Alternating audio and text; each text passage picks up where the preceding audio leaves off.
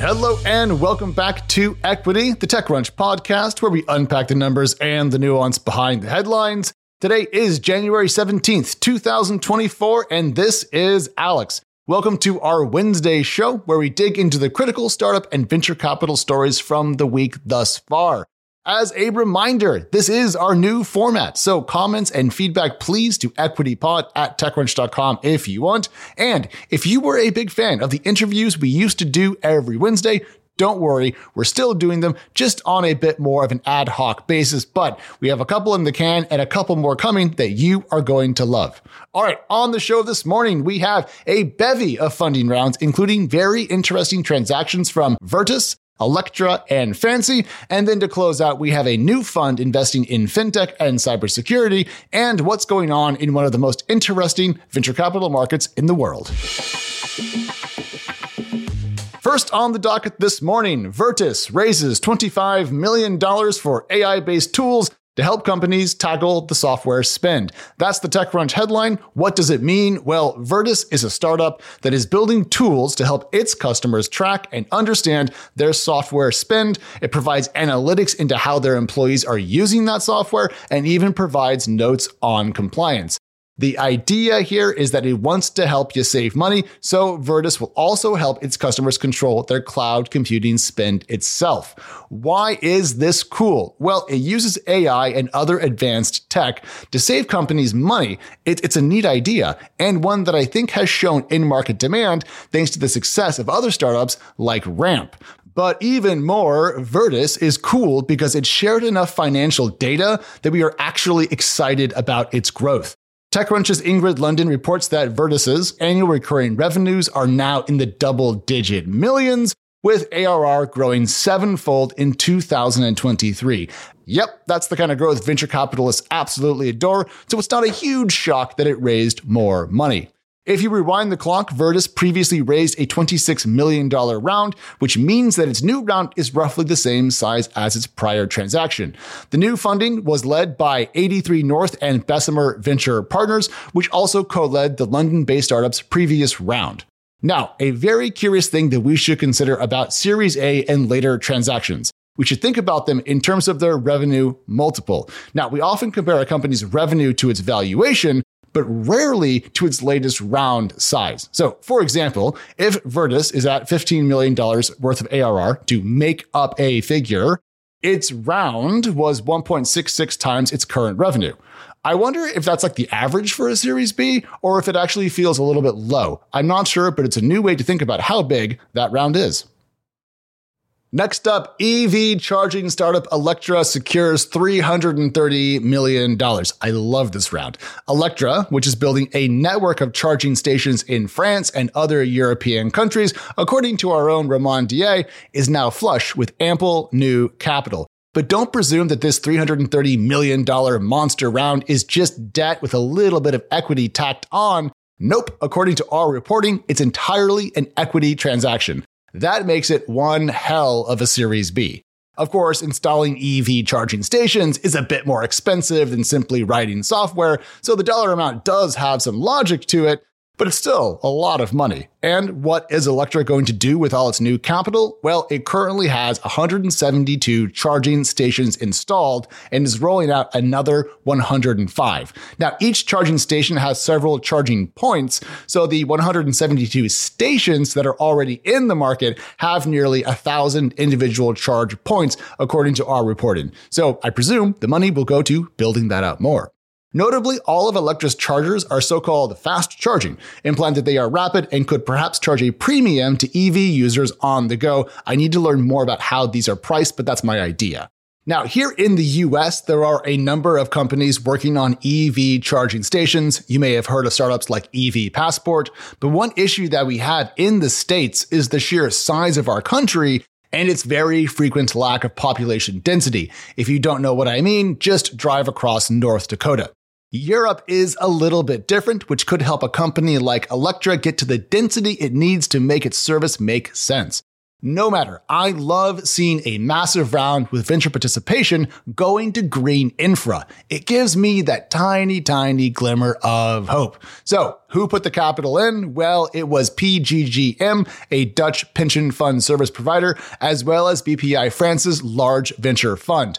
Those were the lead investors, and it also saw participation from prior investors, including EIP, Eiffel Investment Group, R Green Invest, and Alliance. Next up, Build a Rocket Boy, a game studio from former Grand Theft Auto developer, raises $110 million. Have you ever played a title in the Grand Theft Auto franchise? Well, a company built by one of its former lead developers just raised 9 figures in a massive Series D. Now, the company in question, Build a Rocket Boy, is working on several titles that have yet to see the light of day, but TechCrunch reports that one could look a little bit like Roblox, while another focuses on, quote, story-driven action-adventure, end quote. Certainly the first title ever in the history of gaming to have that focus. Now, Build a Rocket Boy's Series D was led by New York-based investment firm Redbird Capital Partners, with participation from NetEase Games, Galaxy Interactive, Endeavor, Alignment Growth, Woodline Partners, GTAM Partners, among others. Quite the list, but it's hard to count up to 110 million. Build a Rocket Boy is based in Edinburgh, which I think is pretty cool. And even more, I love seeing gaming companies raise money because it implies that at least some capital is flowing to art. At the same time, a Series D is very serious late-stage capital, so investors must really dig what Build a Rocket Boy is cooking up. The question is, will consumers agree when these titles hit the market? Well, I'll let you know because I will give them a try. Now to our quick list, Onera raises €30 million to help track how you are sleeping. Onera sells sleep diagnostic and monitoring technology to help clinicians conduct studies on consumers in their own homes. Much better to do at home, I think, than a sterile lab. Given how large the sleep market is and how poorly some of us snooze, it's a pretty cool idea. The Dutch company has now raised €55 million in total, and companies that promise a better night's rest like 8 Sleep are big business, so I presume that there is a lot of demand for what Onera offers as well. Next on our list, Weavix raises $23.6 million to develop smart radios for frontline workers. This one took me a minute to understand. Everyone has a smartphone now, so what's the need for advanced two-way radios for frontline workers? Well, if you want to ensure that communication amongst staff is quick and secure and measurable, demanding that they use a personal device is actually a terrible solution. So enter Weavix's hardware and software products. And I'll just say this, who doesn't love a hardware story? Moving right along, the former founder of Fancy is back in the market with a company called Long Story Short. This one took me even longer to figure out than the two-way radio thing. Here's the question. Would you pay $1,000 a month to get access to a curated collection of goods for sale? Now, personally, I would not. But Long Story Short is betting that consumers will. So once you are vetted and approved and pay, you'll get access to about 50,000 hand-selected luxury products. Okay, that's cool, but here's my question. Is this why consumer debt is rising so quickly? And to close out our startup notes this morning, Excite, which is spelled X-Y-T-E. It's a startup that helps hardware OEMs and their channel partners build subscription services for devices. It just raised a $20 million Series A led by Intel Capital with Samsung Next along for the ride. And it also picked up a $10 million debt line from BlackRock to help customers make the transition to subscription models. This could be very popular, although I'm not sure all of us are going to be stoked that the next time we buy some hardware, we don't actually own it. Put the startups aside, put on your venture capital vest because it's time to talk about money. And we're starting with Tomvest Ventures. They are popping into 2024 with a new $250 million fund and the promotion of 2 of their partners to managing director roles. Today, Tomvest Ventures deploys capital, according to TechCrunch, in the areas of financial and real estate technology, cybersecurity, cloud, and AI/data infra. I think you could fit any startup in the world under one of those umbrellas. Anyways, the new $250 million in capital commitments brings the firm's total assets under management to $750 million, evidence that you don't have to raise $1 billion in your third fund.